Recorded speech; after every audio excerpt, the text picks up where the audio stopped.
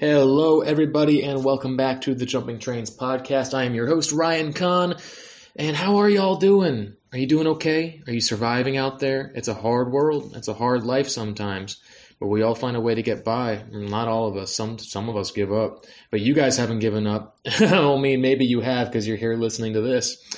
But anyway, today we have a special podcast with a good friend of mine who I haven't seen too often lately. He kind of dropped off the map when we both went separate ways in school, but he was a good friend to me when I was going to college.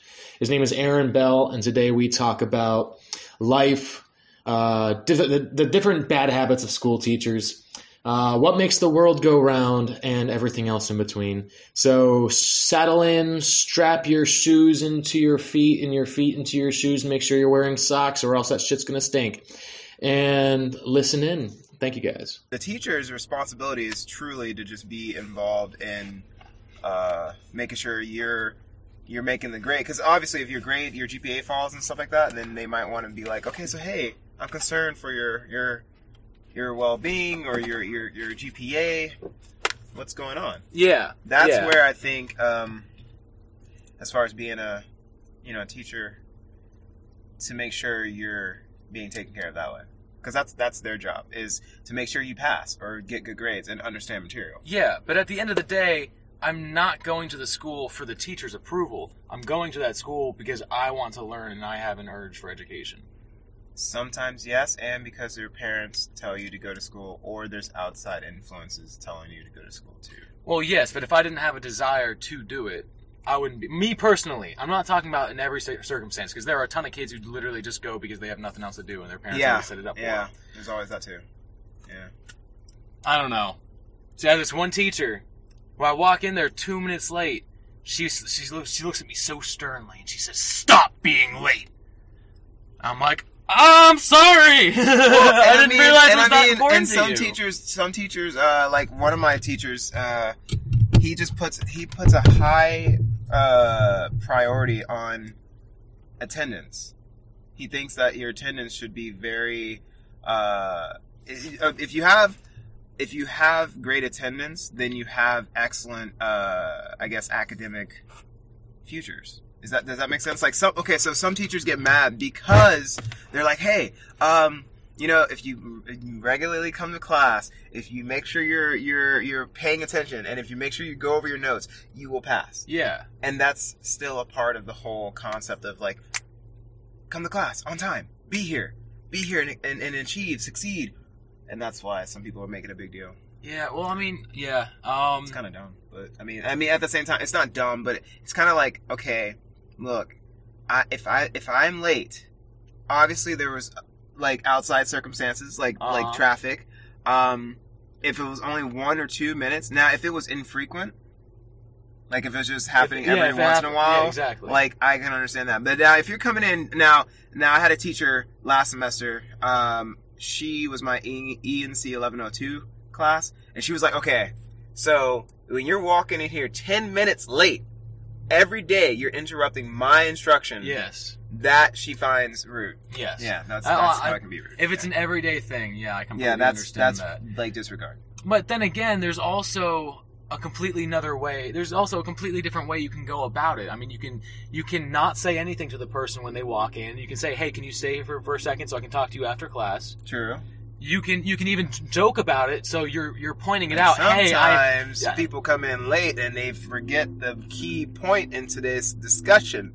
I'm not gonna say any names, Brian, but you know. Wait, what? Oh, when teachers use sarcasm as a way to joke. Exactly, exactly. It's pretty cool. But for me the second I walk into that classroom, I'm already ashamed. I already looked at my clock and realized I'm 2 minutes late. I'm already like, fuck, I feel bad. But then the second I walk in there, just trying to stay out of the way and find a seat, I'm not interrupting anything at that point. I'm being as quiet as possible. Like, okay, I'm here. Exactly. Let me just find a little niche. But no, she has to interrupt. Well, and stop being late. Well, but you got to remember. Maybe that's okay. You got to go back how she was taught, and then how that person who taught her was taught. Yes. So there's a like linear progression or regression of as far as like, okay, she was taught this way, so she's obviously going to be this way. Now, if you were to stop her at the end of the class to say, hey, would you mind not, like, yelling at me when I come into the class? Like, I understand where you're coming from. See, now you're right. You're right. Now you have to, what you're telling her to do, you have to do it too, because maybe she doesn't know she's doing it, because it's subconscious. Yes. And the conclusions I jumped to are subconscious. Exactly. So I'm trying to impose communication. I'm trying to impose communication skills onto her that I haven't even practiced myself. So, like, literally, you have this point where we are going through a vicious cycle. And it's not like, some people get mad because some people assume and make assumptions. But I'm like, at the same time, we're trying not to be rude, and we're trying to derive the answer or come to the conclusion because we don't want to sit there and just, sometimes it's embarrassing and it's like, how are we supposed to? Do you want us to assume what you would assume, or do you want us to assume that you don't assume at all? Right, so you've got to assume something. It's human nature. This is the problem with humanity. Like, we're kind of just we're creatures of habit. We are creatures of this weird psychological construct where we decide for each other sometimes, or we jump to the obvious answer, or we try to infer so much. As if we were the one, like the real future readers, or like the real predictors of what the outcome is going to be. So we get into this tendency of like, oh well, have you ever heard of? I think this is relevant. The hindsight bias. Yes, of course. Well, so you know what I would have done, or like what we thought was going to happen, or no, I forget how they explain it. But hindsight bias, basically, if you're, it's like when you're thinking about. It's like Murphy's Law, kind of. What's Murphy's Law? Murphy's Law is like, if it can happen, or if something is bad, it's bound to happen. Or Murphy's Law is like, oh, that was Murphy's Law. I knew I was gonna drop the soap, or I think Murphy's Law is more like a self-fulfilling prophecy. Right, and that's the hindsight bias. Well, I think hindsight bias is something different. I think hindsight bias is when you get into an argument with somebody, and they're like, well, you know what, screw you, I never liked you anyway. And then they walk away, and you're like, wait. And you're trying to think of something to say. That's different, and this is why I like bringing up, definitions. Because hindsight bias, also known as the knew it all along effect, or creeping determinism, is the inclination after an event has occurred to see the event as having been predictable, despite there having been little or no objective basis for predicting it. So when you're like, oh damn, I knew that was going to happen. Damn, like, see, that's why I told you not to go. I knew that was going to happen. But you didn't know that was going to happen. So it's a hindsight bias. And then, as far as the Murphy's Law goes, and I love, this is like, it's so interesting because people use it all the time and like they don't realize it. Do you have data on that thing? I'm using the Is that your Wi-Fi. cell phone? No, this is my tablet. Oh, shut up. Ha!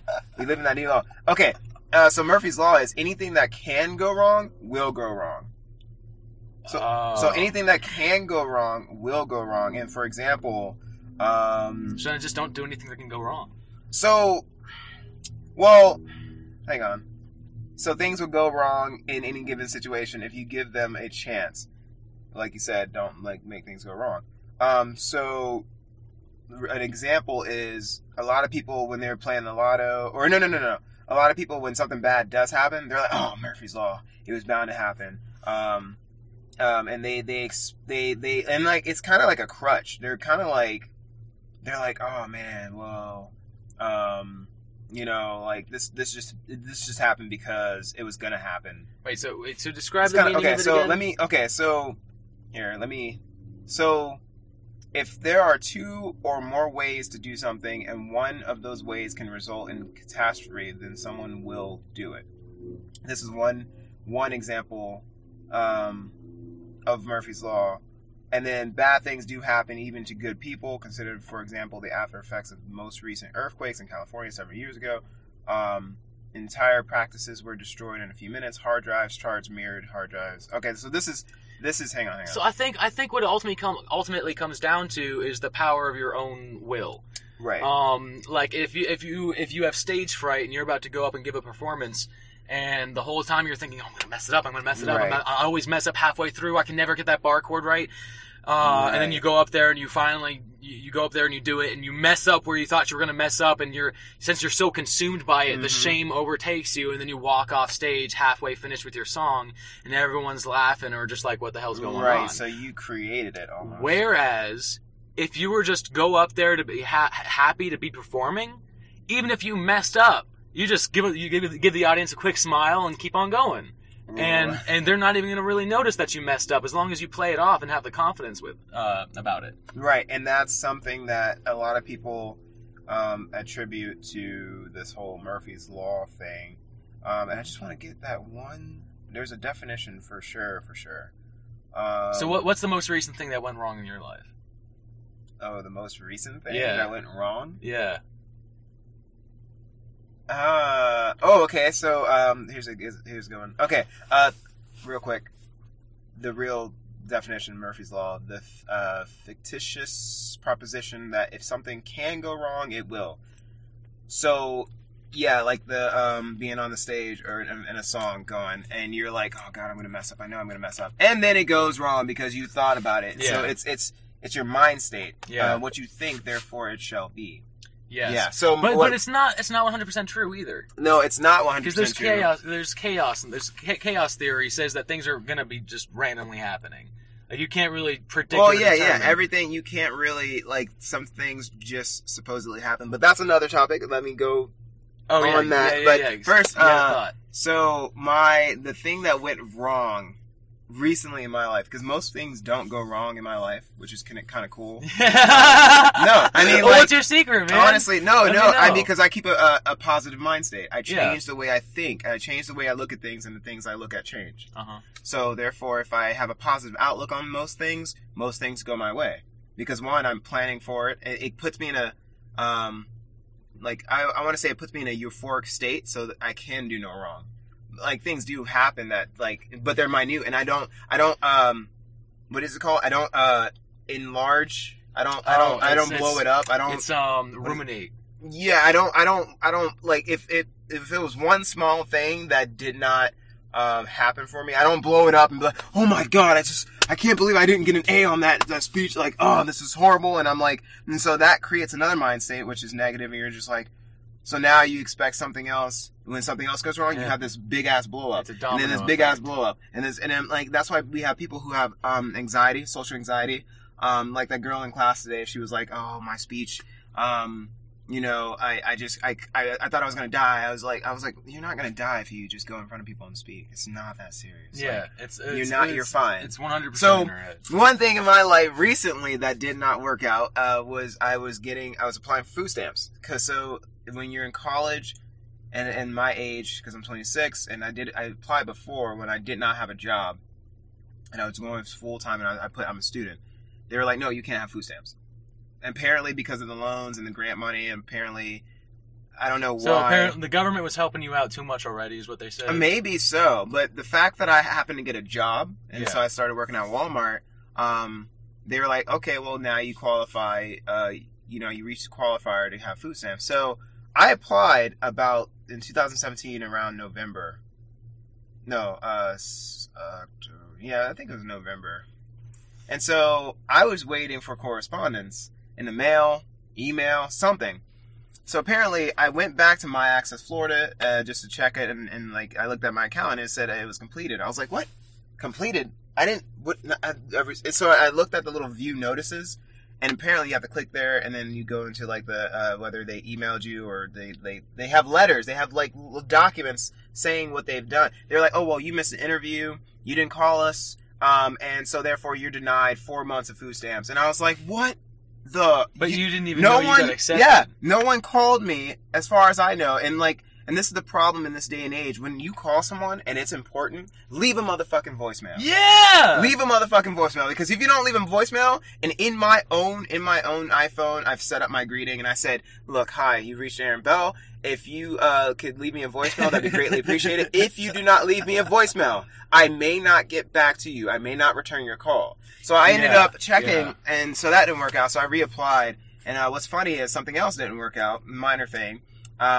So I reapplied, and it says pended. And I know I was in class, and I missed a call from the food stamps people for the interview, the phone interview. And so they said, call us back at this number that they gave me, was just an automated line to go in and get information. Because I was in class and my phone's on Do Not Disturb when I'm at school, because I'm like, I take my school seriously. Exactly. So I called back to the 877 number, whatever it was, and they're like, oh, well, you're in a queue for 30 minutes.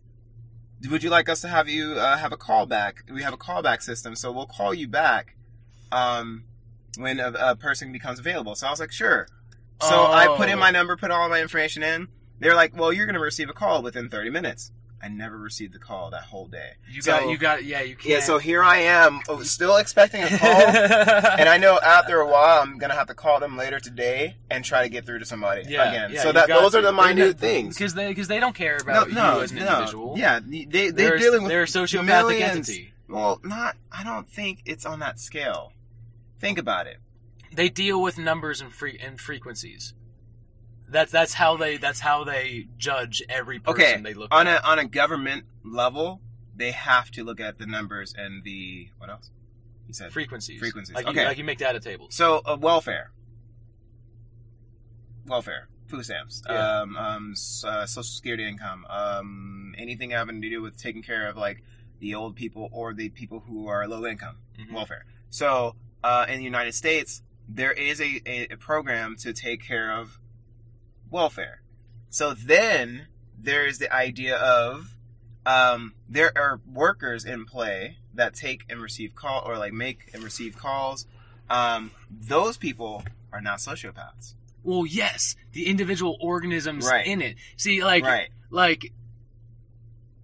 you got to break that down. Oh, of course, but the individual, an entity. There's a difference between a concept and an entity, and a concept becomes an entity when it becomes independent of its individual pieces that made up the concept. True. So, like, somebody had the concept of Stonehenge. Okay. And he took that concept and gathered a bunch of people together to make that concept a reality, and they actually got the stones on top of each other. Stonehenge. I don't know. I don't think anyone actually knows. Okay, for a second example. Okay, cool. But now, so somebody made Stonehenge. But now the parts, the organisms that constructed the concept of Stonehenge are gone. Those people are dead. Mm-hmm. But Stonehenge still exists as an entity because it exists independent of its individual parts now. Well, it's creator. Yes. So, like, we are entities. Of course we're entities. From our creator, because we don't even know the creator. But as is the company of Coca-Cola. Okay. Is an entity. The same way we exist as an ecosystem with millions of bacteria helping us digest food. Like everything in our system works together as like cogs and gears. In a company like Coca-Cola, doesn't matter what you remove. You can take out any person, CEOs, any brand, and it already has a system in place. It already has the gears entities to replace that person instantly. All right. So at that point, the individual person's opinions don't affect the actual entity of the company. Well, okay. Especially since the second you walk into a company, they're like, welcome to the family. This is how we deal with people. You always talk with a smile on your face. True. Like Publix. Exactly. That cultish. They immediately kill all sense of humanity in you so that you can propagate their... Wait, at the same time, though, they're still trying to... What I feel, it's not eliminating humanity. It's trying to show a perfect side of humanity. Which is like, okay, perfectness I have doesn't to treat exist. you with a smile. Like anytime I see you, any customer that comes in the door of a company that I'm working for, the idea is to greet, smile, and say thank you for shopping here. Yes, because the idea is also we come from different lives, we come from different backgrounds, right? Uh-huh. And so somewhere along the lines, when you break it further down, instead of corporate, you go to the community level. Uh-huh. So basically, when you say, well, if I come to your house, obviously you're going to welcome me in, right? Of course. You're going to say, hey man, how's it going? Come on in. And you give me a smile, possibly, because usually you're excited to see me, because that's any kind of friend or any kind of associate. That's our social norm. Is usually to smile and say, hi, how's it going? So then I mean, we have to emphasize that in the workplace. If you came into Walmart, which you see this, if you come into Walmart and you see somebody standing there who's supposed to be a greeter and they're not like greeting you at all, or they got a nasty ass face on and they're just like, yo, what's up? Or they don't even say anything to you. They're just you know how you feel. You know how you feel. You feel like you're not even important for being there sometimes. Oh, well, why are you supposed to be important? I've never. Okay. I've the only times, even when it's the nicest person ever, it's that one disabled kid who's always at the front. Yeah, right. Hey, how's it go? I mean, I always thought it was weird to be greeted for going to a place because you need something. Listen, okay, well, sometimes you need. I don't need to feel special. I'm in there to buy a pack of Pokemon cards. I mean, look, you don't have to really feel. You don't have to really think you're special in a sense. But the idea of it is you're a welcomed guest. Yes, of course, right? Of course. So you're a welcomed guest in this store. So it's almost like, it's not like I'm trying to say you're supposed to feel important, but they want you to feel important. But what happens when your doorman is the nicest guy ever, and you watch him greet somebody as they're walking into the door, and the guy who walks into the door walks up to the greeter and says, "Hey, fuck you." Well, that's on that person. They could be having a bad day. They could be ill-trained or ill. Of course. But in the corporate world, the greeter is not allowed to say anything other than because "Thank you." No, not necessarily. If I was in that position and someone just came up to me and I'm like, "Hey, how's it going? How are you? Welcome to Walmart." And they're like, "Fuck you." I'm like, "Well, I'm sorry you're having a bad day, but do enjoy shopping here." Because, I mean, I'm not going to lash out as far as this is my job and we are attached to currency like that. So therefore, we can't do normal things. Like if we were out and on the streets and this man said, "Fuck you," I'd be like, "Hey, yo, what's your fucking problem, bro? Like, what's going on?" Yeah. "Excuse me, who are you?" You know, like, you can't lash out. Because, again, we also have to maintain professionalism. If you think about cultures like Japan. But if there's no fear of anyone lashing out, then what's to stop somebody from doing whatever they want? Well, again, when you're going levels deep into that nature of a person, like, say, okay, so are you saying... Is there ever a time for, like, negative behavior? Is there ever a time to meet somebody else's anger? As far as workplace? Or as far as... I'm talking about life in general. Because you gotta think about it, we're spending 8 hours a day inside of a corporate world where we have to not act like ourselves. Right, and that's because you have to represent the company while you are getting paid. Yeah. Because at the end of the day, you're collecting currency, and if you want to continue to collect currency, you have to abide by the group's decisions to say, hey, the rules are you can't display any negative attitudes because that looks bad on the company. Because even that little beady ant-like behavior is a global scale thing. So if I happen to lash out and cut somebody's throat, like slit their throat, I will be on the front page news breaking, like Walmart associates slit someone's throat because he was irate or had an attitude or whatever it may be, and that's gonna receive PR, like public relations issues and stuff like that. Of course. And so Walmart will go under. One minute little thing, like a murder, a mass murder, or the pedophile that was caught at Walmart or Toys R Us, but it lashes out. It all depends on how the media projects it. But if I'm a black man and I slit someone's throat and I work for Walmart, black associate of Walmart kills, murders someone, that media is obviously going to be magnified, and then you'll have issues of Walmart. Well, here's another way you can project it though. Right. What did you say? How did you start off? Black man at Walmart. Mm-hmm. Yeah. Black man at Walmart slits a throat to save baby from being murdered. But that's not what happened. Well, But now you could get into conspiracy theories as far as if they spun we're it talking that about way. hypothetical situations. Right. If you did spin it that way, you could be seen as a hero for slitting somebody's throat. Okay. Well, also, all the baby murderers will never want to shop at Walmart again. That way, Walmart can be free of baby murderers once and for all. Well, okay, if you're gonna go into another category of like how to take the media and make it work in someone's, but I'm mainly going into, I'm saying on the topic of why we can't express that feeling of anger or negative entity as far as the entity of Walmart, like, and like what seems like the sociopathic tendencies as far as like numbers and frequencies. How frequent someone shops at Walmart. What are the numbers that we're gaining from the people who are shopping there? Exactly. So bringing it all back. We have a large redneck population, so we can start selling a lot of camo stuff. Well, and they do demographics like that. They that's how they make their money. I've never seen camo jackets sold at Walmart up north. Never, not once. Yeah, not once. And that's you always see the what is it, the moose, what is that? Mossy Oaks. That's the main brand that people. Yeah. And I've even seen a whole bunch of black Southern people wearing, and I'm like, I have never seen camo worn by so many black people. It's very shocking because I was like, holy shit. There's a lot of redneck black people around here. Yeah. Oh my god. The culture's like starting to it started to change blend. Because back in 2000, like when I was growing up, black kids were not wearing Mossy Oaks. They were wearing like South Pole, and they were wearing G Unit and all this stuff, and I was like, oh my god, the black community has changed. Like, it's just shocking.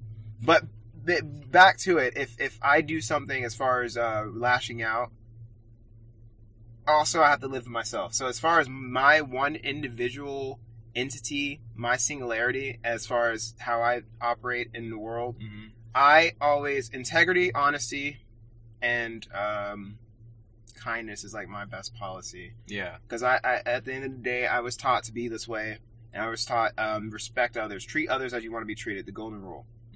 That's what I live by. I wanted to get a tattoo one day. Like, I wanted to be like the golden rule. There you go.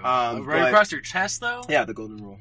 Yeah. Like real big letters? No. Just like you know how they do the filigree? The cross. Or like the cursive. Yeah, they're just like the golden rule. I got it. And that'd be cool because it's like, that's what I live by. That would be every day I wake up. Or I probably like do it reverse so I can look at it in a mirror and be like, the golden rule. All right, so here's a question. Yeah.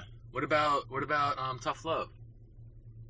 You mean chastising a child and calling it love? No! I'm talking when somebody is doing a negative behavior, and the only way that you can help them is, like, say somebody is madly in love with you, but you're never going to reciprocate those feelings, and you continuing to talk to them is only going to propagate their feelings and keep them in a bad state. Okay. So, have you ever had a situation where you've had to, like, curse somebody out and, like, really offend them and hurt their feelings to get them to not care about you anymore? Because there was no other way to...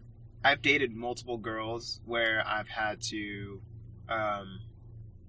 with one, my 3.5-year relationship that was like the worst part of my life ever, because she was just such a dumbass. Like, I was just like, you are just, this is. So I've yelled at the top of my lungs. I've yelled at the top of my lungs at this girl before. Yeah. And we've had so many arguments and stuff like that. And I've been at that breaking point where I'm just like, I want to hit her. Like, and I never did, but it was just at that point, and I'm just like, why the fuck are you so stupid? Like, and so as far as tough love, it's when you get to that point when you realize that words don't mean anything anymore. So you're like, what can I show you in physical context? So with the tough love thing, I have had to tell her, as far as it goes, like, look, because at the end of the point that we stopped really dealing with each other, I was like, look, I do not love you anymore, or what you're doing to me and the way you treat me like shit. And like, I don't know why we were off and on, but we always came back. It's probably the sex. It was always come back down to the sex, because obviously in some relationships the sex is good, and it's like, that's all you know. And then, or that we were both, well, it's a long story, but we were both 18. We both lost each other's virginities to each other and all that stuff. So that was probably the one thing, the bond. But then, as far as other girlfriends go, like, I've had to, like, my recent girlfriend of 1 month, I actually dated her. She was the lifeguard here at Daytona State. I won't say any names. I was going to do that too. I was like, it's a little stifling in here. It is. Also, I didn't shower this morning, so my pits are wretched. You probably... I didn't really... All right, good. It's too mid, man. Like, look, that's the stench of a met. No, I'm kidding. But, no, as far as tough love, as far as... I've had to cut people out of my life. Yeah, I had to be like, look, either I just cut them off and just stop talking to them as far as tough love, or I'd be like, look, you're not good for me. I can no longer date you. Like, you're just not, who you are is not substantial to me. Okay. And that's as far as tough love goes. Yeah. But as far as, so what about tough love in a corporate world? So, I'm sorry. I know you love shopping here, but this relationship isn't really working out. I mean, we've seen you steal multiple things now. Trespassing. Getting the law involved as far as, or you can't shop here anymore. You're banned. But what about? Okay, so what about? There are people. I mean, I don't know how Walmart works, but in Publix, if you complain, you get something for free. If the deli associate who made your sub had an attitude with you, oh, we're gonna comp that sub for you today. You're not gonna have to pay for that. We're sorry about the inconvenience. We're sorry your feelings got hurt. So the more you complain to Publix, the more free stuff you get. Sort of, yeah. So that is gonna breed a environment of complaining. It's going to breed an environment of, oh, this wasn't exactly to my standards. This wasn't exactly what I expected. That's what it comes down to, is expectation and reality. Well, yeah, there's that level of it. As far as, like, I guess, because I was like, what do you mean exactly by tough love? What are you trying to derive out of? Yeah. So when can you look at a customer and say, ma'am, could you please stop being a bitch? I've tried very hard to make you happy in every way possible, but I've clearly seen now that there's nothing I can do to help you out, so can you please just walk away? Oh, no, we can never do that. Of course, well, yeah. Why not? Because because currency! Currency! It all boils back down to currency. Okay. Alright, so listen. We created this thing called currency, and I'm gonna make this the main topic. Currency! Currency, are you listening? So, look. Civilizations. We used to have barter and motherfucking trade, right? Yep. Somehow, somewhere, we came up with gold was really shiny. Well, right, and it was most wanted. It was the most sought after thing. So eventually, I guess naturally we created this way. I'll give you the shiny piece if you give me a piece of that ass or something. You know, I'm not really, but chickens. maybe. Well, yeah, you know, food. You know, services, goods. I've had this piece of gold for 5 years. Every woman I showed it to has slept with me that day. It creates that too. Exactly. If you have shiny stuff, and that's where all the prostitution came up. That's where all the. I mean, like this goes back to the beginning of time, if you want to say it, like the civilization. So, as far as it goes with currency, so I'm going to bring up United States of America, the dollar. You know, I always ask people, and I do this, it's like an experiment, a social experiment. I say, can money buy happiness? Oh, shit. How do you feel about the phrase, money buys happiness, or money can buy happiness? Well, what is happiness? You gotta define that first. No. Without going levels deep first. I can't not go levels deep. No, I know. All right, be a non-in-depth person for a moment. All right. Can money buy happiness? Well, man. Oh, wow. I mean, like, how much money are we talking about? Okay, so if I gave you $10 billion... $10 billion, I could buy a house in the Philippines, and I could have my own private island. Sure. Private yacht, and private jet, and sleep with as many women as I want, and try all the drugs in the world. Would you say that makes you happy? See, I can't come at this like a normal person. Okay, so listen. Let's break it down. Let's break it down. So for a basic example, we're musicians. Yeah. And I would say playing music makes us happy, right? When you get to that point when there's no other thoughts, there's no other thoughts. You're just channeling so let's just say, for sake of example, like this is okay, cool. It makes us happy, right? Yeah. Okay. So for again, basic example, how do we get a guitar? You chop down a tree. You carve out the wood. You look on YouTube to see processes of how to make your own homemade guitars. I don't know how you would make the wires. Interesting concept. As far as you being a non-normal person and goes into depths about things, a normal person would say, I go out and buy it. Oh, of course. So that's the first thing that popped into my head. Well, yeah, you go out and buy a guitar, right? You buy it. My favorite guitar was a BC Rich Mockingbird. Oh, I love BC Rich. I love the Mockingbird shape. So but that's how we're taught at a very young age. No, this is what I'm getting. This is the basic example of it. Does money buy happiness? So if I go and buy that guitar for $300, because that's what it was at the time that I bought it, does it make me happy? No. You make yourself happy with what you can perform with the tools. All right, that you so purchased. now you went in depth, but I, on the normal end, as a normal person, they say yes. Yeah, I got the guitar. Right, I smiled. money bought me happiness. Now, here we go in a little step of a level. So then after you buy the guitar, you say, money doesn't buy happiness, because if I bought the guitar, maybe I won't be happy. Or some people are like, okay, well, I'm going to go and buy the materials to make the guitar, right? Yeah. So get the wood, get the I think it's worm strings or whatever, however they put the strings together. I forget what there's an actual wire coil. There's wire. an actual. Well, there's some people who make. Oh, I'm thinking of There's also other nylon string. strings. I'm thinking of I'm thinking of the bow of a violin or something like that. Okay, so some people say, "Oh, I'll go get the materials to go make a guitar, and then I'll be happy." Well, how do you get the materials? You either buy the materials with money, currency, or you buy a computer. You buy a computer, or you buy all the tools you need to go try to find these materials. But then, if you try to chop down a random tree, you could, but then you might pay a fine because now you're deforesting. Now money. No, all right. No, hang on. Wait. Now I'm getting to my point, because money is always involved in that respect. So let's just say you bought the materials. So you bought the wood, you bought the strings, you put together this guitar, and it makes you happy because you get to look at it every day. That was a sense of pride. You're happy because you learned how to play it. So then it comes back to, did money buy you happiness? Technically, yes, it did. It was the sole proprietor of what you have today. So then, if we take it another step further, say you're alive now, you're a human, you're a working person, what do you, like today, what are you wearing? This is a Buffalo David edition. Where'd you get the shirt? How much was the shirt? It was a present. It was a present. A gift. Where did they get the gift?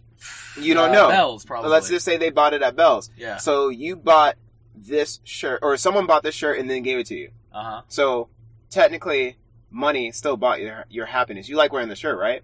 It's a nice shirt, yeah? I was not happy when I opened up the shirt. Okay. I mean, it wasn't like a surge of joy. But I looked at it, I said, nice shirt. But are you happy to have gotten something? It was more just the fact that I was opening up a present more. But you're happy, but that present was made up of materials. And money bought all those materials. I think I have a question that breaks your entire argument. Let's do it. Is money necessary for happiness? Yes.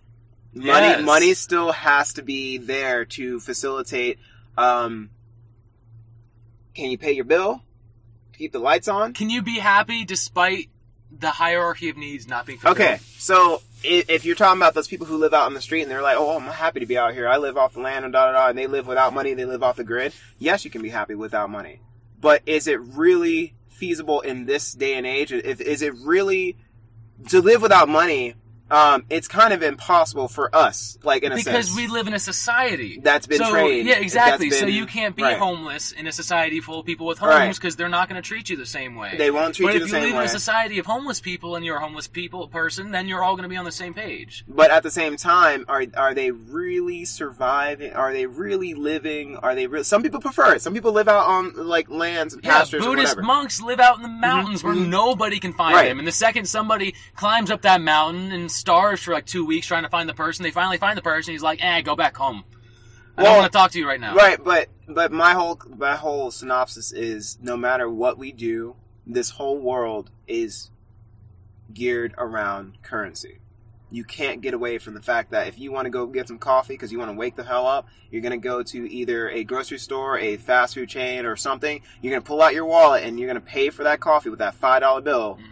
You're using currency. Yeah. No matter where we get at. This was purchased with currency. This mic was purchased with currency. Everything was currency. You might be able to take it even one step further and say, well, why do we use currency? It's because I have possession of one thing. And I want it. And you want it. So to replace my possession, you're going to give me notation, a piece of paper with notation on it that represents the object that I gave to you. Well, and so it comes down to ego. I have a thing, you want it, and I'm not going to let you have it until you replace it with what it's valued. Technically, yes. There's different levels of that ego, and I'm pretty sure if there was a psychologist listening and whatnot, they would probably be like, yeah, there's different forms of ego. Like there's you got super the super ego, ego, right? then you got the id, you've got the ego, you've got the. Well, no, those are all forms of subconscious, right? Well, it's the subconscious as part of it, but the super ego is like that level above the subconscious or whatever. It's what you're consecutively thinking of. It's what you think about yourself as. It's more of a mechanism in place to make sure you're following your core values, I believe. But like a conscience. But that part, I have to look that information up because I my psychology class, it was rocky. Yeah. No, I loved it. It was just attendance. It was just attendance. Like sometimes, just. But I loved reading the book reading. But the whole idea is, no matter what, we need currency. We need currency to function.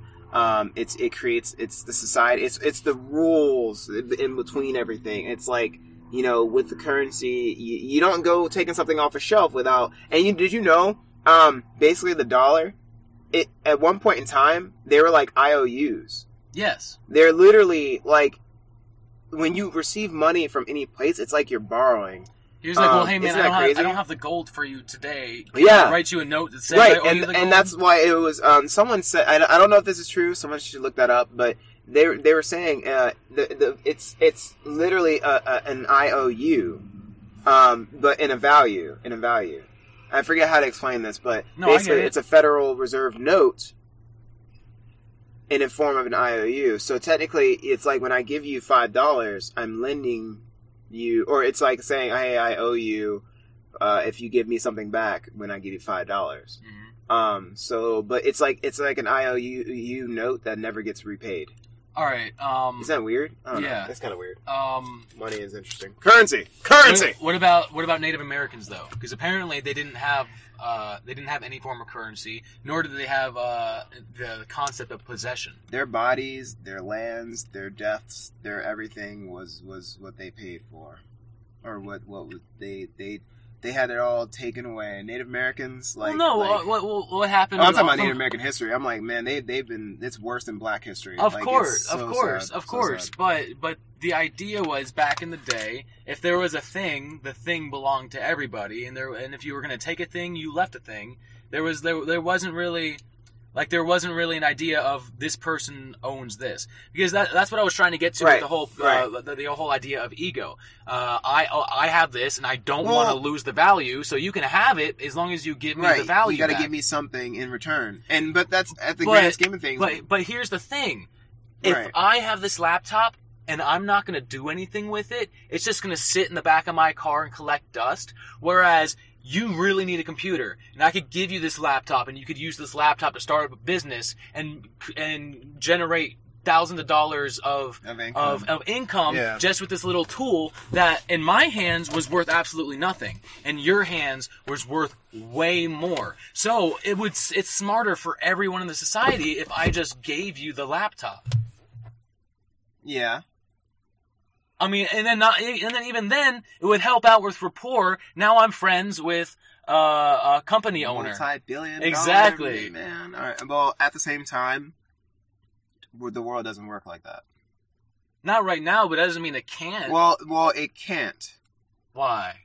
Because honestly, never say never. That's dangerous. I never said never, but I just said it can't. Can't. It's cannot. hard. It cannot. Cannot. That also means it can, though. Cannot. If it can not. Oh my god, you're wordplaying. You should be a rapper. Just become a rapper. Just become a damn rapper and call it. No, I need to have like 5 drinks in me before I start rapping. It's bad. It's pretty easy. A's and B's and C's make up 1s, 2s, and 3s, and now you got yourself a rap. Anyway, I'm pretty sure that was Jackson 5. ABCs, 1, 2, 3s. It's a rhyme. Just spoken in a different way, inflection and speed.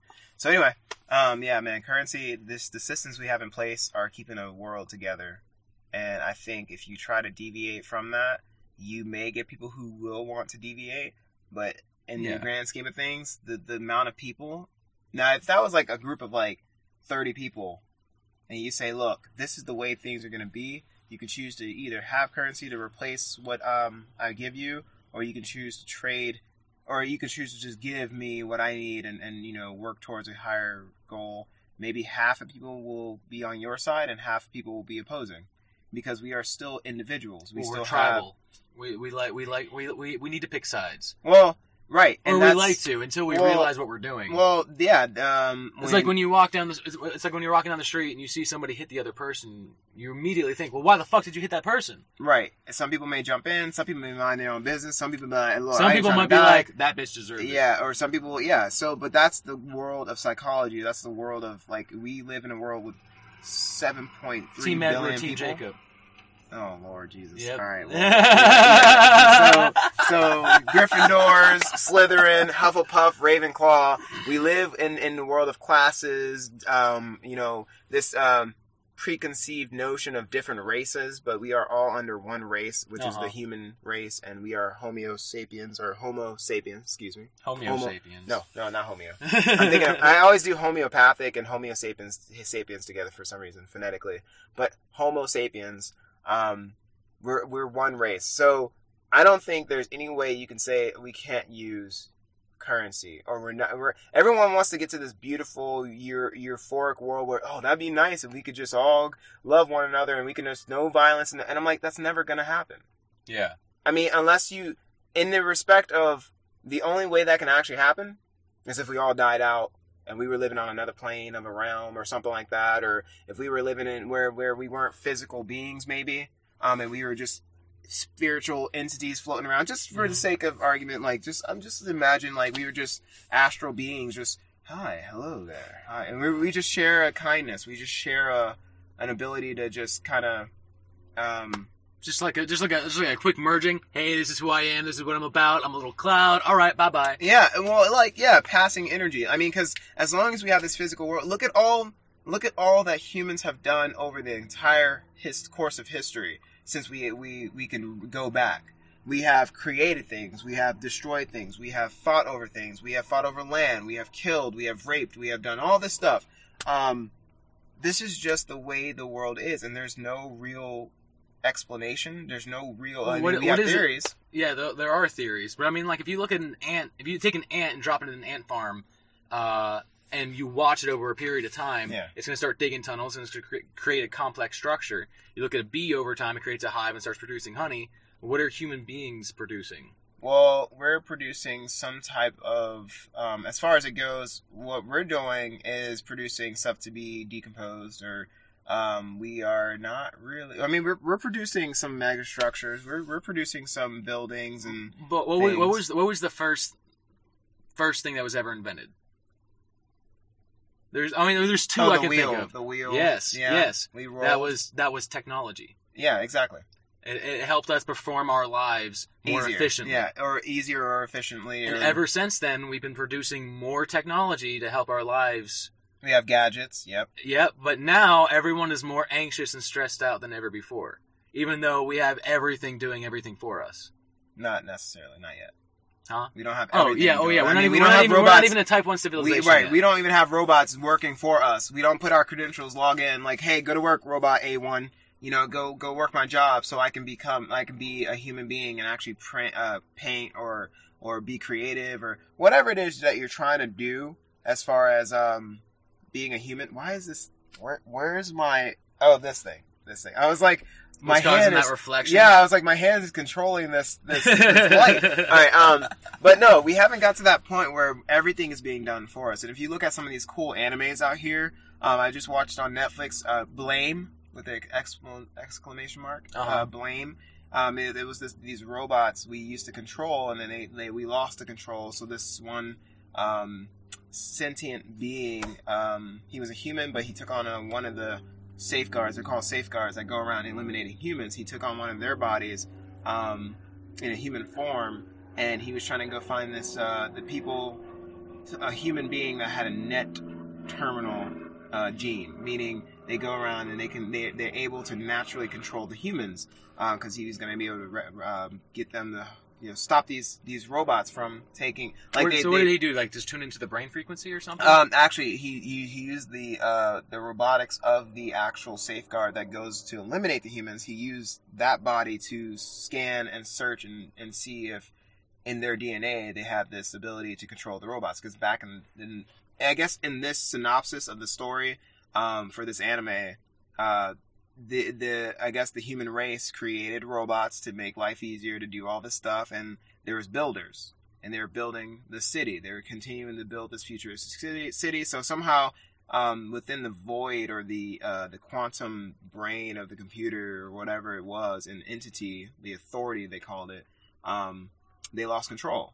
And so the city itself decided to exterminate humans because they don't belong there. They're anomalies. Yeah. So basically, veering off into that conversation, it's like they ended up changing this.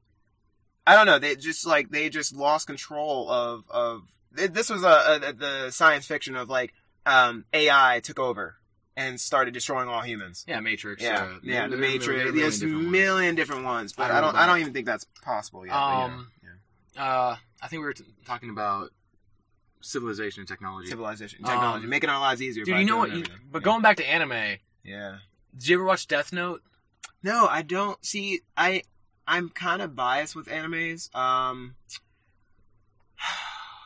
It's one of those things where after taking 4 years of Japanese, I have a healthy respect and a dignity for being an American citizen that likes Japanese culture. And there was a lot of things that I saw in the youth and stuff, like no offense to anyone, but as far as how some people blow up some Japanese culture, like, oh my god, this anime is so awesome, oh Naruto, oh One Shippuden or One Piece and all this, they blow, and they the weeboos that they exist, the people who are super centrated or focused on Japanese culture, like they're like, oh my god, live and breathe the anime, I'm gonna go. I know a girl who loves Japanese rap. Yeah, but I play her an actual English rap song, and she says I can't understand. I can't understand anything that they're saying. And I'm like, do you even understand Japanese? Exactly. No, she doesn't. Right. That's the thing. But no, so they have and my there's a word for it. That's like reverse racism. Right. They're infatuated. They're infatuated with the Japanese culture, and it's obsessive infatuation, and that's where I had the problem with. So a lot of the stuff that I liked. Was stuff that not many people know about. Gotcha. So the anime Dino. But that's bias. That's bias on your part too. Yeah. That's saying I'm not gonna do this because other people like it. No. Either way, either you do something because people like it, or you don't do it because people like it. Either way, it's still for them. Right. No. So like, don't get it confused or twisted. I understand where you're coming from. I'm saying I am biased against some animes because some people have done an extensive, like, obsessive, like, oh my god, this is the best series ever. It's like completely fucking awesome. And they blew it up so much and talked about it so much, I lost interest in it. Yeah. Yes, I did exercise that bias. I'm like, you know what, because you like this so fucking much, I don't want to be like you, so I'm gonna be over here. Yeah, it's like when you're jamming out, to, I don't know, some AC/DC. Right. And then you see this asshole over to the right at the stoplight next to you, and he's got like a pink mohawk, and he's like smoking 4 cigarettes at once. And he just looks like a douchebag, and he's singing the exact same song on the exact same... And you're like, I gotta turn this off. I'm never listening to that song again. And like, so yeah, that's kind of how psychology works with some things. If you see an adverse reaction to something that you might like, you're like, you know what, now I don't really, you all like this? Oh, fuck. Now I gotta change it. I gotta get a better band. But like, as far as anime goes, when I see people going obsessively crazy because I've done the studies of Japanese culture and stuff like that too, it kind of pisses me off because I'm like, bruh, have you ever lived in Japan? Down. No, I want to go. I still want to travel. Well, there you go, talking like you're an expert in Japan. You've never even been there. No. I didn't say I was an expert in Japan. I mentioned... You said you have studied Japanese culture. I did not say I was an expert. That's true. Hang on. I'm sorry. Yeah, see, we do that jump into conclusions. Yeah, see, we do that, assumptions. But and this is something that, as far as how we are as humans, we rapidly are processing information. So sometimes, we err and we think that something is being stated, but it's not. Mm-hmm. And that's just our human synapses. We're just like, oh, he studied Japanese, so he must be an expert. Or like, he thinks he's an expert because he studied Japanese. We do that. It's okay. It's not like, rude or anything. Like, some people, it's more rude than others to, assumptions. But as far as Japanese culture goes, the 4 years that I was taking it, or 3.5 years, however it went, I really fucking loved what I learned about their food, their provinces, their main languages. And so again, when it goes to anime, like, oh my god, I'm just like, calm the fuck down. like you would say Death Note, where all these teenage they're like, oh, I have my Death Note book, or like I know the synopsis of it, like whatever you put in there, like he'll kill the person that you put in there or something like that. And I'm like, okay, that sounds like a cool story, you know. Am I interested in watching it? Not really, because of what I've seen around it. Like, would I give it a chance and watch one episode? I mean, honestly, the premise is all right. What honestly made the anime good, I think, was the pacing and the pacing, the storytelling. Yeah, exactly. Well, what sold me on anime is I always hated anime when I was a kid until I watched the first few episodes of Death Note. Okay. And somebody had told me, it was like, so somebody had explained to me the premise, which was basically angels and demons all have this book called a Death Note. And whenever it's time for someone to die, they write down their name and explain how they die. If they don't explain how, then they just have a heart attack and die in like the next 30 minutes. Oh, wow. But you can explain every bit of detail you want of how they die. And like if you want them to cut their own leg off and use their blood to make a painting on the wall, that's what they'll end up doing. Right. So what happens is one of these angels get bored and drops his book down from the heavens, and it lands on Earth. This one kid at school sees it land on the ground, goes over and picks it up. It's got like a rule. It's got like an instruction page, so he knows that. Yeah. But he's like, "Oh, this is some kid's joke." Anyway, halfway through the episode, he learns that it actually works, and then he learns, well, if this was given to me for a reason, that I have to take action and actually make that reason a reality. Yeah. Exactly. Oh, he was extremely egotistical. But there was this one scene where he just starts researching all the pedophiles and sexual assaulters and all the just nasty criminals he could, and it was like a 60-second scene of like this crazy, very powerful classical music playing in the background while he's just like scribbling name after name after name after name. Japanese anime, yeah. But like he's really just writing names, but like the way that the art style is making him do it is like his hands like going all over the place. Exactly. And it was so intense. And then like intercutting him just writing in a notebook, or all these people, all like it'll jump to like that person in this town, he'll just immediately drop down and die, and then this person drops down and die. And it goes back to him writing. That scene was extremely powerful and really well made. Yeah. And that's what sold me on anime. Well, that's good, because each anime has a specific climactic value, or they go into the art of it, or they go into the like there's different and this is what's cool too, because there's the Kyoto prefecture, there's the Okinawa prefecture, there's the Tokyo, and like there's multiple, and those are just some of the main ones that people know of. But in each of those districts and stuff like that, the art is also different too, and it's amazing, because sometimes the art, or whoever the artist is, like I know a lot of people know about Howl's Moving Castle. My Neighbor Totoro. Studio Ghibli, but the artist Miyazaki. Yes. If you research where he's from, you could see some of the similar art form. There was an anime, Dennou Coil, that not many people know of. Which one is that? It's Dennou, Dennou, and then Coil, Coil. And this is a really interesting anime that came up in I think it was either 80s or 90s. But what was so cool was they used virtual reality glasses to see sentient beings interacting with this was everyday augmented reality glasses that they were wearing. Augmented reality. Yeah, and I was like, AR, it was mixed reality, because they literally were interacting with they had like a puppy that always could follow them around, a virtual puppy. Like, it was a very... But were the entities digital, or were they were digital. They were digital. It's so like but they're actually manipulating. Yes. Or is it like a computer system inside the building is making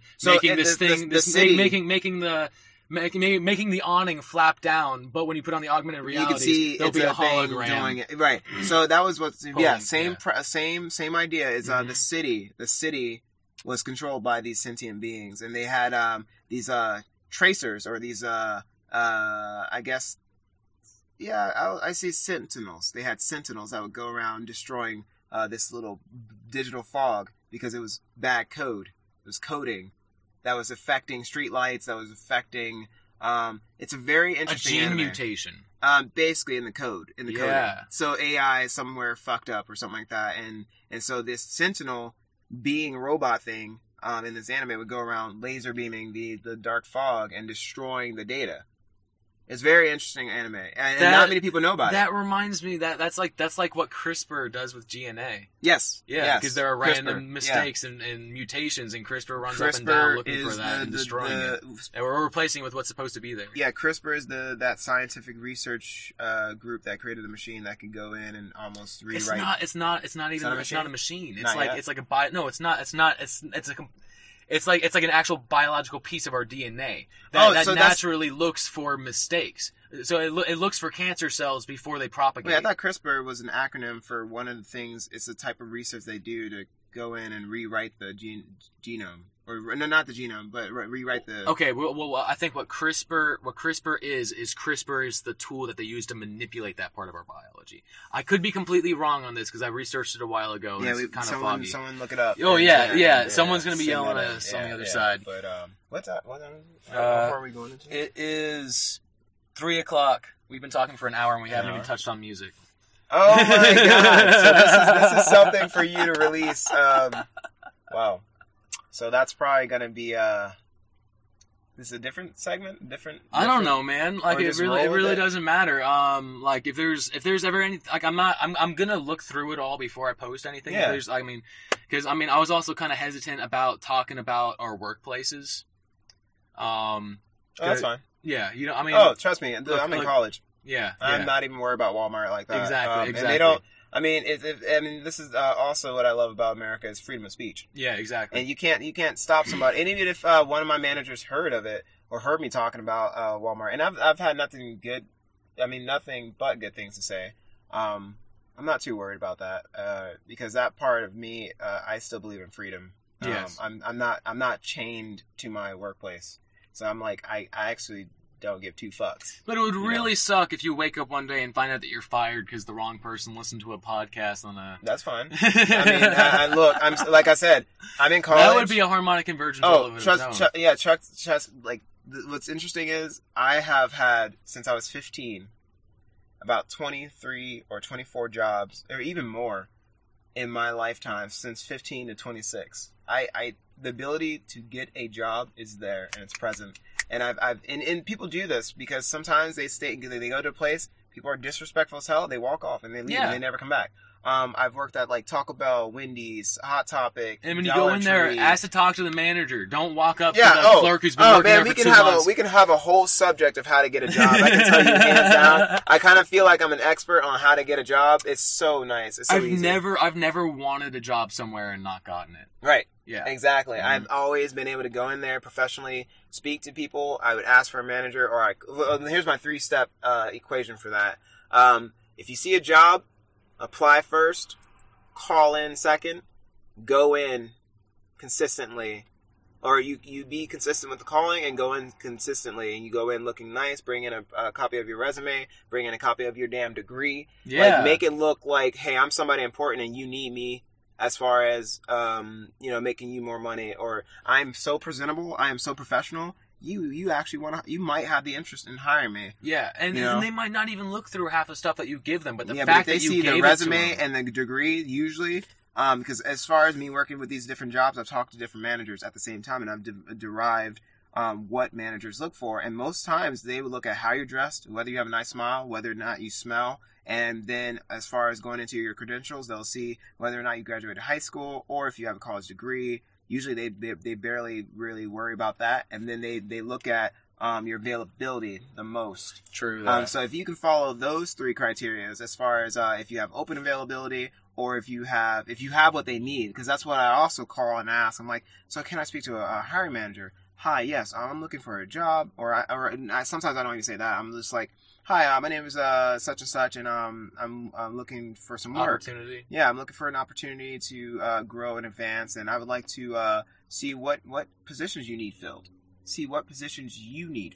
I'm not saying, I need a morning shift. And then based on what they give you, you can work mold them to what you need. Yeah. Because if they say, oh, well, you know what, we do need some morning people. Oh, well, I can be that morning person for you. Yeah, I'm available 7 a.m. and you can literally open up your availability to those mornings and kind of switch everything out the way. I do yoga in the mornings, man. It's not going to work out. I'm sorry, man. I can't skip my caramel macchiato at Starbucks to go work some job at some place at 7 in the morning. It's not going to work out for my schedule. Obviously, you don't like making money. You don't like currency. You know, like obviously, you have you different priorities. So I'm sorry to tell you, if you can't skip that morning latte, that coconut latte or whatever you're drinking, this position's not going to work out for you. Then that sucks for you. Yeah, man. See you as the door hits you on the way out. Have a nice one. And that's how most of the younger society kind of gets to too. They want to do other stuff, but they don't take precedence on. And I'm speaking from example and from experience. I spent a lot of money, a lot of time wasted buying video games and going and trying to hang out with friends. Oh, dude, I'm an Atari. Atari? Baby. What? Because hang on. Like asteroids and stuff? Galaga, bro. Old school. So, like, I started out, my stepdad, he married my mom when I was 6. Do we have more time? Yeah. I mean, there's no cutoff limit. We can talk for as much as we Well, want. podcasts, how like, Spotify, don't you see some podcasts, they don't go, like, past a certain time?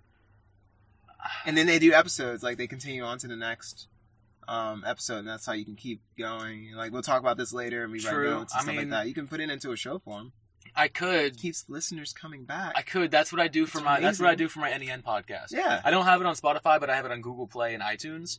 And we could do a 6-hour session, but I only release it in 30-minute bits. Well, what's cool is that's a lot to keep up with. Okay, that's a lot of I would say 6-hour sessions. Do that in an hour and a half. Well, yeah, but we're not really telling a story here. Nor are we trying to really educate people. No, we're just trying to have a conversation. Yeah, we're trying to keep the flow going. Well, honestly, when I listen to a podcast, even though it might be of two really cool people who are intellectuals and can teach me something, mainly the reason I'm listening to them is because I'm alone and I have no one else to talk to, and I'd rather be listening to two people to have a conversation than sit there in silence. This is so depressing. Oh my god. But it's not. It sounds depressing. It sounds depressing, but it's not even like that. It's like, I'm so sorry. It's just like, well, no, because I always have somebody to talk to, right? If I really wanted to. Yeah, motherfucker, call me. But not everyone is as so open and intellectual as you are. Yeah, I know. It's shocking. I'm a rare breed. Yeah. Especially being a black guy. Intellectual Neil deGrasse Tyson. Well, no, because it's true. We don't have a lot of black people in our community who are Will Smith, or because when you think about educated black men, you think about some of the stars like Will Smith, or you think about Morgan Freeman, right? You think about all these black actors, or because in the community large, it's usually a lot of black men or women, they grow up to play sports as well, like NBA, football. That's what they know in their community, their town.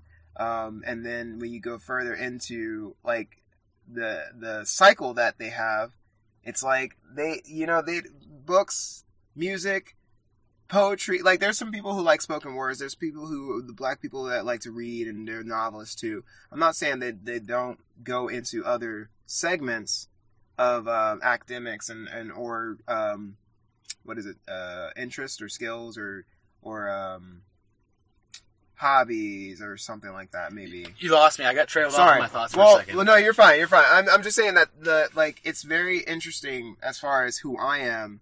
I do feel like a rare breed, and some people have told me like you're a rare person to speak to, and I'm happy to have met you because. A lot of people don't actually get to carry on a real conversation with most black people. If you notice, like it's usually what's up, nigga, what's up, man? You doing that stuff over there, man? Yeah, you doing that stuff? Yeah, I know you like that shit, man. Yeah. But I'll catch you later. It's real quick, real cool. It's very brief, where they're trying to be cool. They're trying to have something, and they speak in Ebonics or they speak in slang, and they do these slurs. And I'm not trying to be racist or prejudice or anything, but this is my observation as far as growing up in a black community. I'm black, and literally. No one can see you. right. So, and I have to, make that known because most people, when they hear me through recordings and stuff like that, they think I'm white. Yeah. Or when I answer the phone, hey, hello, hey, this is Aaron. How can I help you? They feel like I'm the whitest guy ever.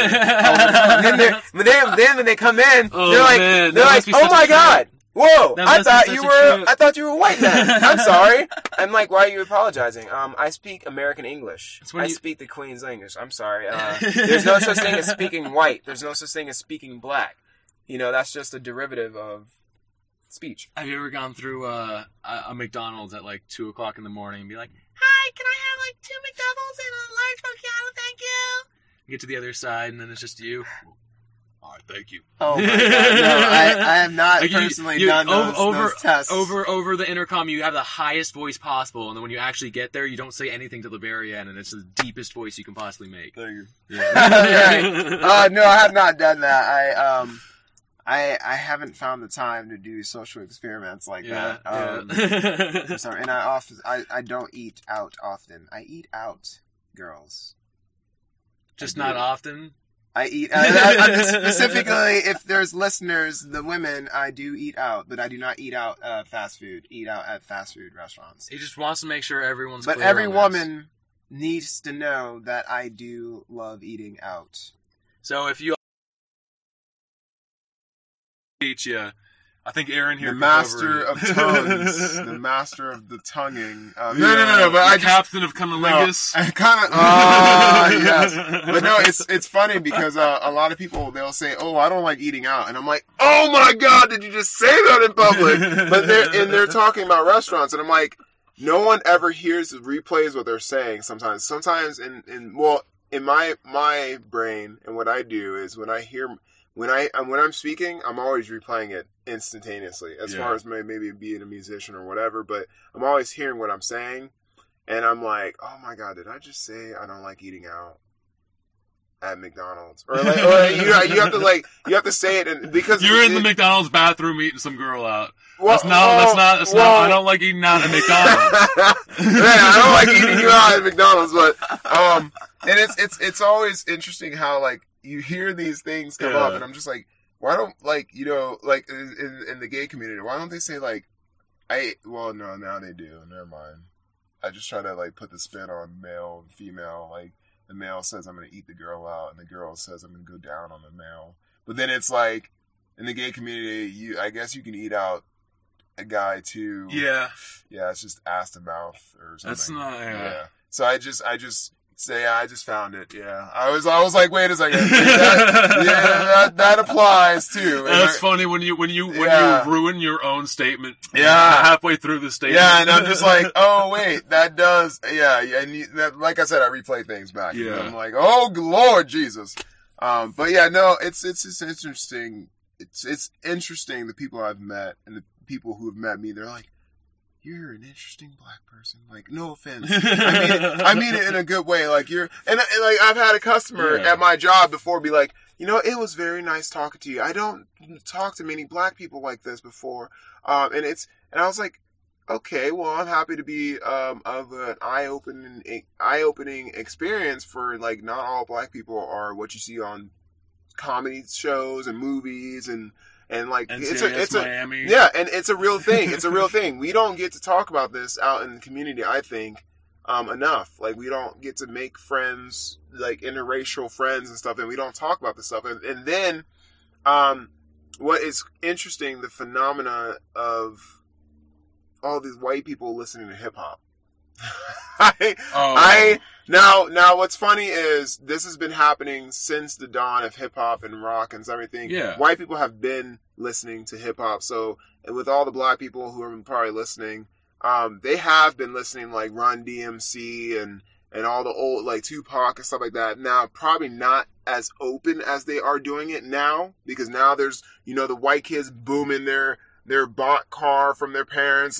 They're going down the street. Boom. When you get out of your car at school, right, and you hear another car blasting, beat the pussy, beat the pussy, and then you see the guy get out, and it's big, fat, nerdy white kid. Yes, and I'm like, holy shit. But now they're more open. They're more, they're like not afraid to listen to hip hop now. I guess because now it's more socially accepted. Because back in the day, it's kind of like if you saw a white dude listening to hip hop, they were wiggers. Wiggers, right. So the black community considered, the black community considered their, now they're like, black people are like, oh, okay, cool. That boy's down for, okay, he cool. Because I grew up in a Christian family, and I wasn't allowed to listen to rap. Yeah. But I wasn't allowed to listen to like Britney Spears. Or like death metal or something like that. Yeah. Probably. Yeah, unless it was Christian, which I realize now that a ton of these bands that label themselves as Christian, they're just regular bands. Yes. They just take all the curse words out and they're like, hey guys, we're going to appeal to this demographic. Then that's how they make their money too. Exactly. Because that's a currency, like that's what it boils down to. But yeah, you're exactly right. Like, it's all about how we fashioned everything. We're the Christian gangster rappers. Oh man, they exist. Are they there? Let me tell you. No, seriously. Like I know I'm not talking about what was that horrible YouTube video of like the white pastor doing the Jesus rap. No. I'm talking about the black people or the black community who are rappers. They have started making Christian hip hop. There's Christian trap music. There's Christian. They make it. You know what it is though? It's like a love song, and they just like no. Okay, no, it's real. It's real. They're taking like the elements of real trap music, and they're turning it into like Jesus found me on the strip, and now I'm doing better because I don't give a shit. I'm putting away drugs, and like they're making it. Yeah, they're doing real rap with it, but they're making it about Jesus or they're making it about God. Be like, yeah, God brought me on my when I was the lowest of lows. I get on my knees and I pray and I do what I and they like so they they make it really elemented. How far can you possibly go with that? You can go as far as you want to. As far as going back to Babylon. I think a lot of people, especially people who talk about God's will, it's all pure projection of themselves. Are we about to go into that discussion? Oh my God! I don't know. Oh my God! This I don't know. Like, did I just like? We need hours. Hours. Hours. Man. Yeah, no, because I gotta start wrapping this up though. Yeah, definitely. Because then this is my day off, and then I've got something. How long has this been going? An hour and 15 minutes. Yeah! Honestly, I was hoping for like 30, 45 minutes. So this is pretty good. This is the start of something new. Yeah. It's the start of something new. High School Musical. Yeah! Alright, no, I wasn't a Disney kid, but oh man. But is this a good way to wrap it up? Introductions or well, I don't know if you want to do an introduction. I was going to do an introduction introducing you and me. Like I'm going to do that after I I listen to the whole thing. Oh, cool. After I listen to the whole thing, and I mean, if there's anything that I feel like really needs to get taken out, I'll take it out. Yeah. And then I'll listen to the whole thing, and I'll basically do like a quick synopsis and an introduction at the beginning. Cool. This is what we jump into. So wait, this is what we're talking to. Oh, so I don't need to introduce myself now? We don't have to like get to a point where we like 3, 2, 1.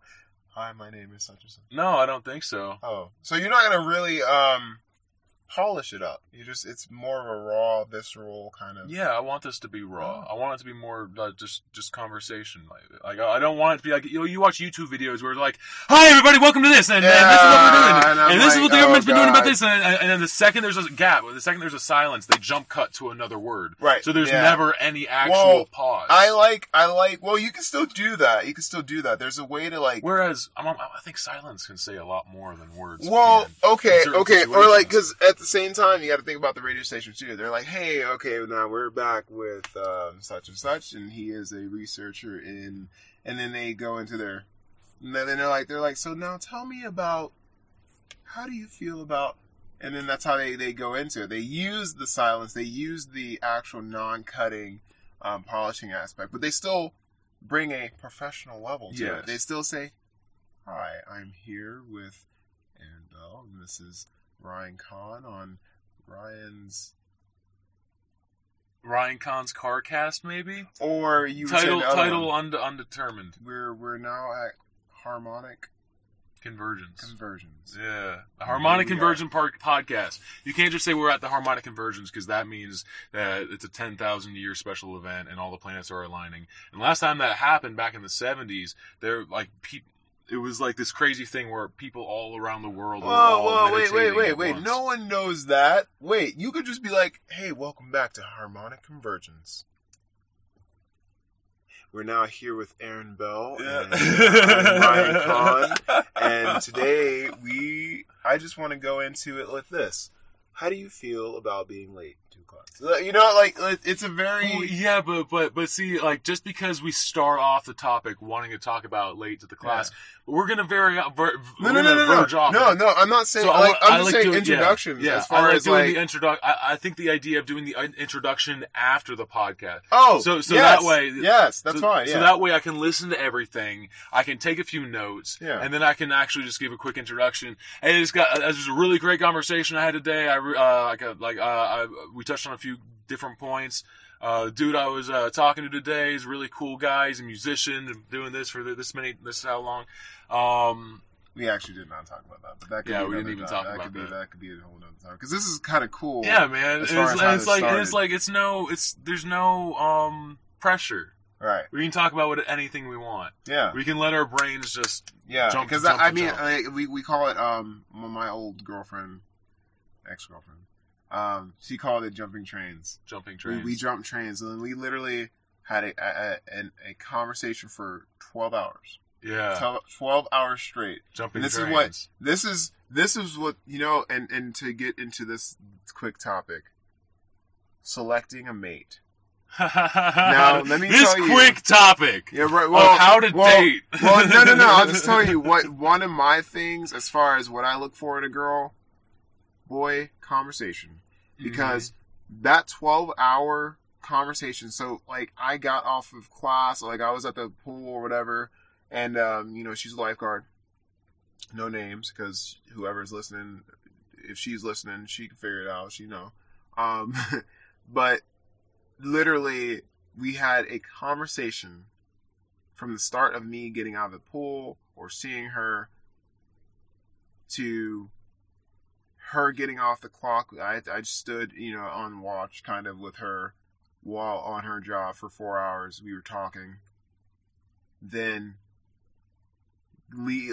coming to the back of where the pool is on the campus and sitting in the parking lot talking for like another 4 hours. And then driving over to Walmart, and then we just walked around Walmart, talked for like an hour or two. Then we went out into the parking lot of Walmart, and we were just out there talking.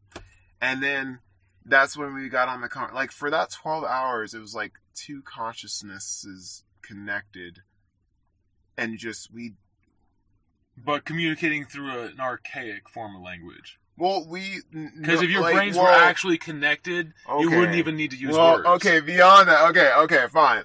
As far as two people having a great ass conversation, that rarely happens in this day and age. I feel with texting and the social media, and we barely see people, and like who has the time for 12 hours, because we went from talking. We literally went from it was like 4 p.m. or 3 p.m. to 3 a.m. Yeah. 12 hours, and it was fucking amazing. That's crazy. And that was the determinant of me actually wanting to get into a relationship with her, because I was like, well, shit, if we can talk like that this one time, I would love to continue to have that as far as having a girlfriend. Like, because I love a girl who can hold a conversation. What about... It's so rare. It's like, oh my God. But have you ever wanted somebody who you can sit in silence with and feel completely comfortable as if you were by yourself? No, I don't like that aspect. I do not like the idea of if I'm in a room and it is completely fucking silence. It is silence. I'd rather be in a room by myself and know that there's silence. Why does that make you uncomfortable? Well, I'll explain. Yeah. It doesn't make me uncomfortable to be in a room with another person. I'm a very interactive person. Uh-huh. I have ADHD. I like to interact with people, like whether we're touching, whether we're laughing, talking. And when you're in that room, like now there's understood moments of silence. Like if she's reading a book and I'm reading a book, or if I'm just doing something, she's busy and there's silence. I understand that. Yeah. Don't get me wrong. That's fine. But if we conscientiously chose not to be talking for a long period of time in a silence, I absolutely, first of all, I hate silence because I think I have tinnitus because I've been listening to loud music for so long, for so many years.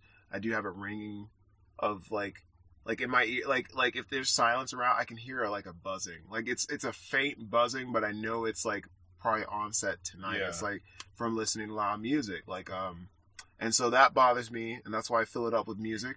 Like I have to listen to music. I have to listen. Like I love speaking because it helps ignore that weird buzzing that I hear, and then I love when other people are talking because then I love the conversation that comes from it because then it's just engaging. So I have a problem with being with a girl who is not apt to talking, and that was a girl that I dated before. And it got to a point where I'm like, why are we always like together in a room and we're not fucking conversating? We don't have to be conversating all the time. Well, what if not all the time? What if that's not like all the time. I'm just saying. I'm just saying for the majority of the time that we're in a room together, at least like half of the time we should be like engaging and talking to each other and say, "Oh, hey, did you see this funny thing? Like, do you want to watch this movie?" Well, you got to think about. Is it because you are your thoughts, and she's not taking interest in your thoughts, so she's not really interested in you? Okay, before that, it's not. It's like as far as no. It's not that. It's always. I can give a fuck about what the person thinks. I don't give a fuck. Yeah. Like if you don't like me or my thoughts, or if you don't like my thoughts, like it doesn't. I'm very secure in myself as far as confidence, as far as my mental fortitude, as far as like what I need. I don't need another woman or another person in my life to dictate the essence of who I am. Yeah. Like I'm so confident or secure in who I am that having another person to validate that, it's not necessary. Because I could be single till I die. I'll probably adopt some babies or like be a sperm donor or something like that just to pass on my lineage or whatever. But as far as that goes, I don't really need another person. The idea of having someone who can stay on my level or who can seems awesome. Yeah, that was the whole concept about why I like relationships. It's to have that person, that interaction, as far as the conversation pieces and stuff like that. But as far as like being in silence with somebody, fuck no, I hate that. I hate quiet girls. I just can't deal because like that girl in class. Oh my god. Yeah, yes. It doesn't seem like somebody I would want to hang out with. The girl who speaks about... Oh, no. Oh, sorry. The girl who is the raise their hand constantly, who's always thought-provoking, or who maybe is really smart, and she may be bugging the class because she knows a lot, and she's stopping the teacher to what is it? Reevaluate or explain whatever. Or whatever she's trying to do. I would love to, if she was a talkative person, like, now don't get me wrong, I don't want the person who's running the mouth like 10,000 miles per hour and they're just like blah, blah, blah, blah, blah, and they're talking about nothing. But when you're substantially talking about something that's real, or like sometimes conspiracy theories, like if you're backing up scientific evidence with something that you believe is right or wrong, I like that because you're actually coming at it at an academical objective academically. An unbiased. Well, it's still biased. Well, kind of. Well, depending. It depends on what we're talking about. Yeah, yes. definitely. Yeah, but I like talking to girls like that. If you had a family member that died in 9/11, right? But and then you go on and say you're a proponent for saying that 9/11 was an inside job. Well, you're biased because you were personally affected by that. But see, as me, I don't even remember 9/11. I didn't know anyone who was affected by 9/11. So I mean, I really have no. It could be terrorists. It could be the government. It's all the same. Right. Exactly. Excuse me. I bit my cheek. And I hate. You do what? Oh, you bit I your bit cheek. my Oh cheek, no. Inner cheek. Oh no, Like, that I sucks. hate And that now it's feeling. like slightly sticking peeling outward. or something, or like And now you're gonna bite it again like 2 hours later Yeah, because it's already am. swollen. Yeah, we'll do something. But yeah, I love meeting someone who can maintain intellectual stimulus. Yeah. That is my main premise in selecting a mate. Selecting a mate. All right, everybody. Yeah. That's what you gotta look out for. Maintain an intellectual stimulus. I really liked the jumping trains. Yes. So she created my ex-girlfriend created this thing that we would do, and that enacted a 12-hour conversation because we sat there, and me and my best friend, the second we your do thought this process too. would go somewhere else. So we could follow it. Yeah. We could follow it. And then what's amazing is if you can visualize this, like imagine a train going, right? Uh-huh. Now she's put it in a different way, but I'll explain mine. Imagine a train car is going and you're the passenger on the train moving with the train, and then you go and hop to another car. Hop to another car, not another train? No, sorry. The train car. The train car. Is there another train going in the opposite direction? Hang on. So you're this continuum where you're this person jumping to a train car, yeah, another car, train box car. Yep. Yeah. So then now that's another topic you're talking about, right? Yep. And then, another topic. And then like how me and my best friend do. But that topic had to be related to the other car because they were connected, right? Well, sometimes. That's just jumping cars. That's not jumping trains. Hang on. Well, wait. I'm getting to the train thing. So sometimes you're jumping train cars. Then there will be another train that's coming by, passing each other. Uh-huh. You can jump to that train, and it goes this way. But there's a long ass train that's still going that way. You can jump back onto that train. Yeah, so it's like when we're in the middle we're in the middle of a conversation about train hopping. Mm-hmm. Then some asshole walks by and says, "Man, fuck Donald Trump." And then we start talking about Donald Trump. You know about Donald Trump? Let me tell you. And then we're gonna jump on it. We're gonna jump from car to car to car on that train for a little while. And then you can jump back to the original train. Yeah. Mm-hmm. Okay. And that's what me and my best friend we used to do as well. He would jump trains like almost consecutively, and I would jump back to the train and make him jump back to the train. Yeah. Because I'm like, dude, wait, that's a skill. That's a really good way to put it. That's a really good way to put it. It's actually very ironic because I didn't think about. I actually was thinking about that this morning because my French teacher. He said he was starting to say something, but then he stopped, and he said, "Oh, I had to hop off that train for a second." Yeah, I had to hop off that train of thought. That's where the whole concept train of thought comes from. Exactly. Yeah. It's a really great metaphor to think of that process because I've been thinking about that for the past couple months. Just the flow of conversation. This is why I like talking to you because you have the ability to jump trains and then you can jump back. It's very difficult. I have the ability to jump trains like that. I can jump trains all day, but my problem is jumping back. Oh well, see, but that's when you need the catalyst. That's when you need the reaction of the person who's like the what do you call the train guy? The conductor? The conductor. Yep. You need the conductor to be like, hey, come back! I need you back here. We were talking about this, remember? Yeah.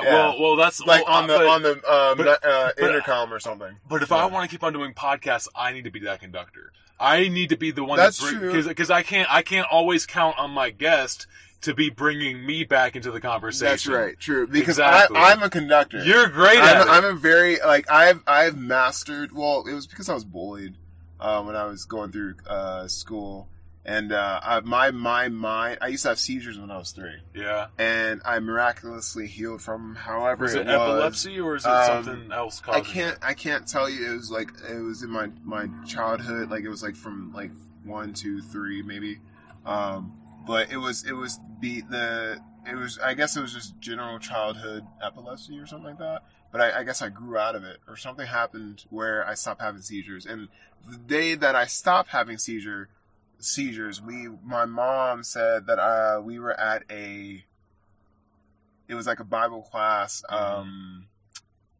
I guess, party or something like that, or we were just at like a park. Like a youth group event. Well, yeah, let's just call it that. It was for Bible studies, because we're non-denominational and everything, and so we actually happened to, the founder of this Bible school, non-denominational, we just believe his true and correct name of God was Yahweh.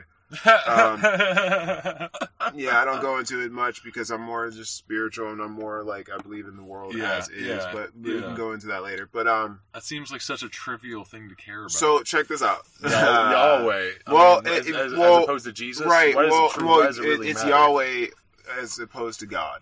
Yeah, but it's still a shitty language coming out of our mouth as opposed to a thought process, which was the purest form of the thought, or the purest form of. So let me go into it. So as far as my mom usually has my medicine. She said this is my mom's perspective, what she told me. And so my mom was like, "Oh my God, he's about to go into a seizure. I don't have his medicine. Oh my God." Because I remember that day eating a hot dog. Like, I have eidetic memory. I can recall information. It's almost like photographic memory. But I remember breast milk. Really? Oh, no. I remember... Okay, tell me you remember this, and I'm going to jump back to the other train. But tell me you remember the circular bottle that had the hole in it. Or it was like a tube of plastic, and it had the nipple on the top, but it was like a bag of. No. It's the actual shape of a bottle. Like there's a circle in the middle of the bottle. It's just the air hole. Like you can grab it. Like I'm really explaining this really badly, but just imagine. Is it a plastic cylinder? So it's a cylinder. Yes. But it's enclosed. But there's a hole in the middle, as if you could reach in. If your hand was small enough, you could reach from one end but to it's the a other. bottle. It holds liquids. It's a cool designed bottle. It just has a circle in between it, like if it was clipped out, like a hole puncher, but it's a bottle. It's still sealed. It's a baby bottle. It has a nipple on top, and you could put the formula or. You could put the milk in it, and it was like a fancy looking glass, or you know how they make those really cool. Okay, I'm trying as hard as I can. I'm racking my brain for every solution. I will hang on. Let me see if I can don't think I don't think I can remember something I never saw. Right, and I'm gonna have to prove it. Yeah. Baby bottle with hole in the middle. Someone else did it too. Really? There was a baby bottle that had it was an old school, bottle. If Google this one. Oh, these baby bottles. So your tiny hands could grip onto each side. Yes, it's an oval shape with a hole in the middle, and it's a baby bottle. I remember drinking out of that. So the bottle is an enclosed bottle, but it goes around it's a bottle, the hole. But it has a hole in the middle. Yeah, it actually is if you could put your hand between it as a grip. Gotcha. Right. So I remember that as a kid, and I remember the smell, the warmth, and the taste. Almost. It's nowadays as I'm older, I can't really go that far back, but I remember I can vaguely remember the smell, and I can vaguely remember the taste and the warmth of the bottle. No, but is it selective, or is it like can I tell you? Can I say, all right, when you were 5 years old, January 5th, what did you eat? No, I can. Nothing it's like selective. that? I can go back in my personal self and just recall memories. Like I can remember certain sights, smells, sounds. It's really cool because I'm like I can't. And sometimes I can remember something, but I can't utter it. Like I can't. Because when you say it. Because when you had that experience, you didn't have the words to describe it. Maybe. It's kind of weird. But so back to the train of I was going to have a seizure at this Bible study or Bible class party or whatever. We were outside. There was cookout. It was a cookout. It was a Bible class cookout. That's what it was. And they had live music there. Nice. And the founder of this Bible class was about to go into. He played the drums. So he was about to play music, but before he did that, he told my mom, he's like, "Don't worry, he's not gonna have a seizure. He's fine. Just put him down. He'll be fine." So apparently, they start playing music and I start dancing. And I never went into a seizure ever again. Really? And I was like, either that was the power of music, or it was just my time frame for me to be done with my childhood seizures. Maybe all the activity of me dancing and enjoying the music. Maybe there was so much stimuli that happened at that one point. I don't know scientifically. I don't know spiritually. I don't know what happened. What was the buildup that would lead to the seizures? I don't know. My mom. It would just happen randomly? I would just have seizures is what my mom told me. So she said, apparently there was this telltale sign that I was going to go into a seizure. And I've seen this before because it happened to one of my classmates in middle school. He just kind of froze, or he was just kind of there. He started drooling. And then all of a sudden he started convulsing and like he dropped to the floor and like he had a seizure. It was kind of really crazy. Yeah, no, I've seen it happen. My best friend, it only ever happens to him when he's on too many drugs. Oh, yeah. Shit. That's why I don't fuck with drugs. Yeah, but yeah, so that's what happened. My mom was like, so basically there was a telltale sign that I was going to go into one, and like, so, because I think I remember I was eating a hot dog, and that's as far as I remember. I remember that day. I remember the music. I remember the band. Like, that's probably where I got into music, because I remember the sounds of the drums, and I always loved live music, and that's probably why I'm a musician now. Come to think of it, but so I've been miraculously music healed. is built into the human. Yeah, it's and that's DNA code. Even though it's built in, there are some people. My best friend's girlfriend now was like, I don't like music. I'm like, bitch. You just don't like just don't like what people play on the radio, bitch. Yeah, exactly. Also, you might have a nature. Or nurture rather than nature response to music because somebody that you don't like listen to music. Well, no, and another thing that could be a thing that she says she doesn't like. She says she does not like music. See, I don't know if that makes any. I don't know if that makes. There's music all over the world. There's music all around us. Yes.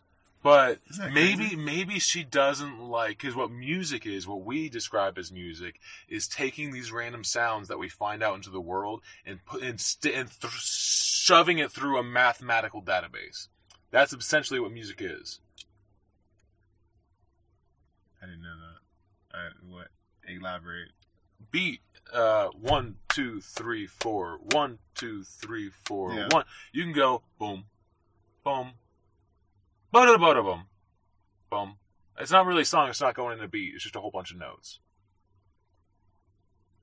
But you stick it through that mathematical formula, you find out exactly what fraction of what second am I supposed to play this note, and that's what makes that tiny little bit of tension and then the release, which is why you like that song.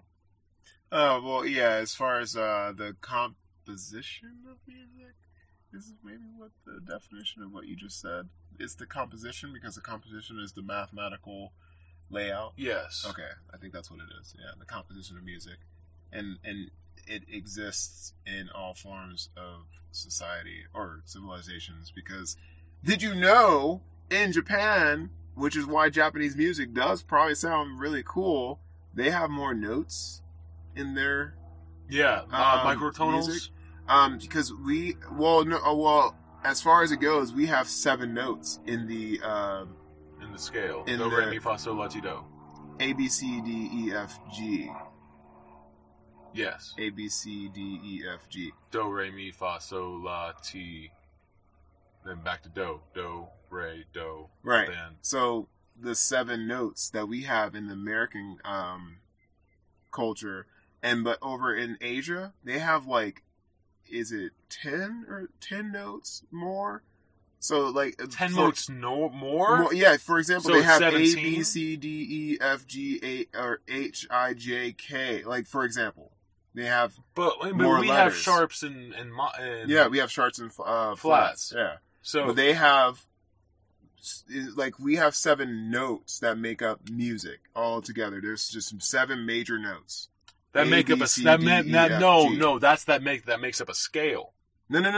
I'm saying right in the entirety of music, there exists only A, B, C, D, E, F, and G. That's how we've decided to categorize it. Right. We only have 7 notes in our Western Hemisphere culture and music.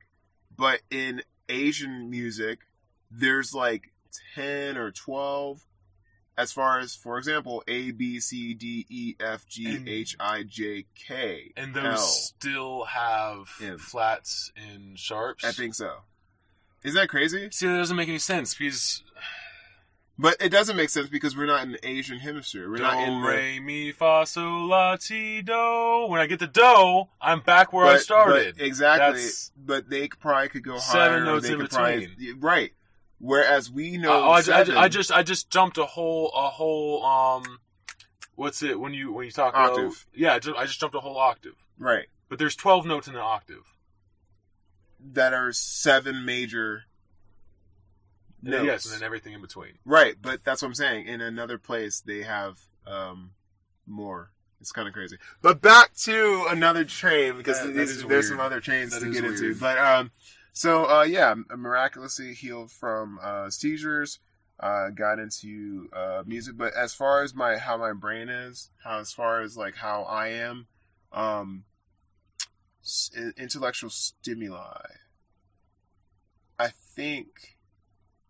I'm not saying that I'm a superhuman I'm not saying that I feel as though the seizures have made my brain hyperactive. Whatever happened during that time, my brain, and this is why I got diagnosed with ADHD and ADD when I was younger, because I was always maybe it's a form of autism. Maybe I'm the better genetic slice of autism. Maybe. I don't fucking understand the brain. Who's to say what's Who knows what the brain does? Right, exactly. Yeah. So all I know is the way I think and process information, I have a very distinct way to process data. Sometimes I'm lazy in some areas, but as far as my memory goes, I can recall very well. And it's funny, I don't have photographic memory. I really cannot I can visually remember something very well, but as far as I think I'm partial photographic memory, because I'm so I cannot sit there and look at this entire piece of paper here and be like, okay, so at Humana, we understand how important doctor-patient relationship is to health and well-being.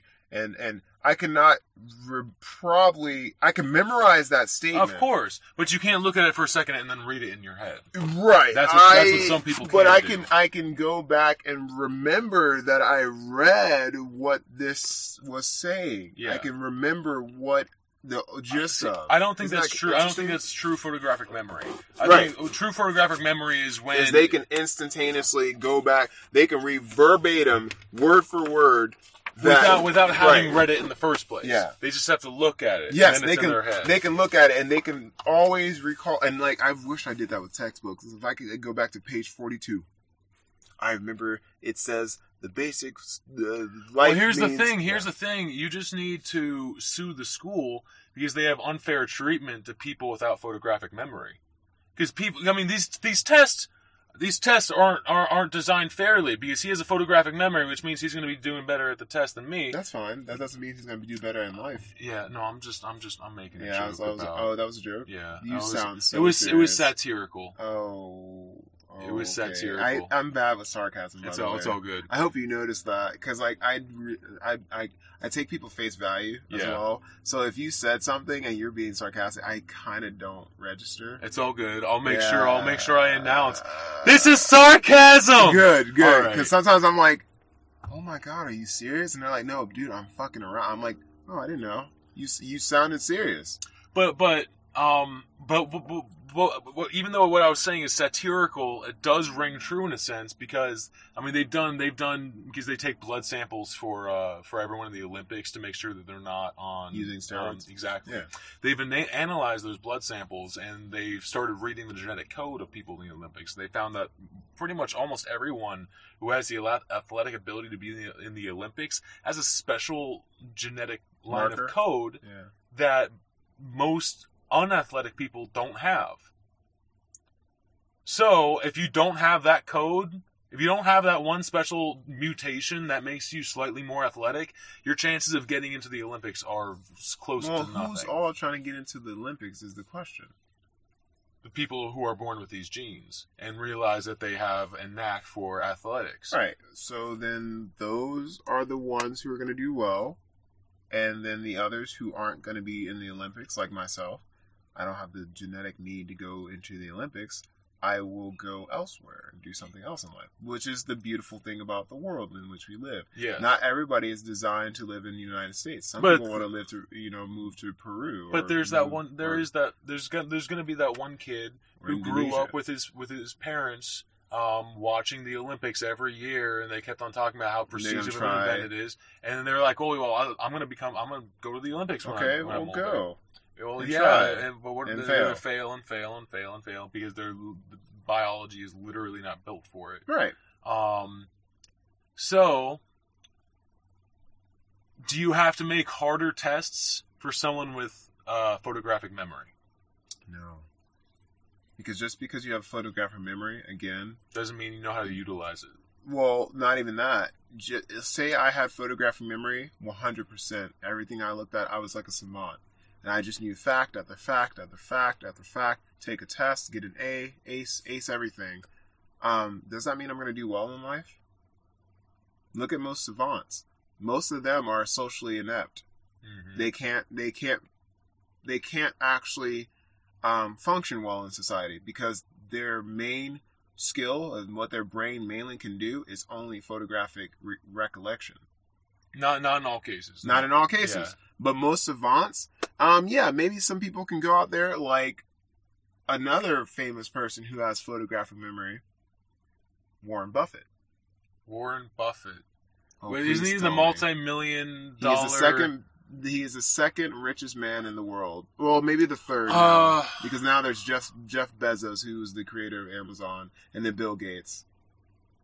And then Warren Buffett. He is the stock market guru. Gotcha. The Omaha Oracle.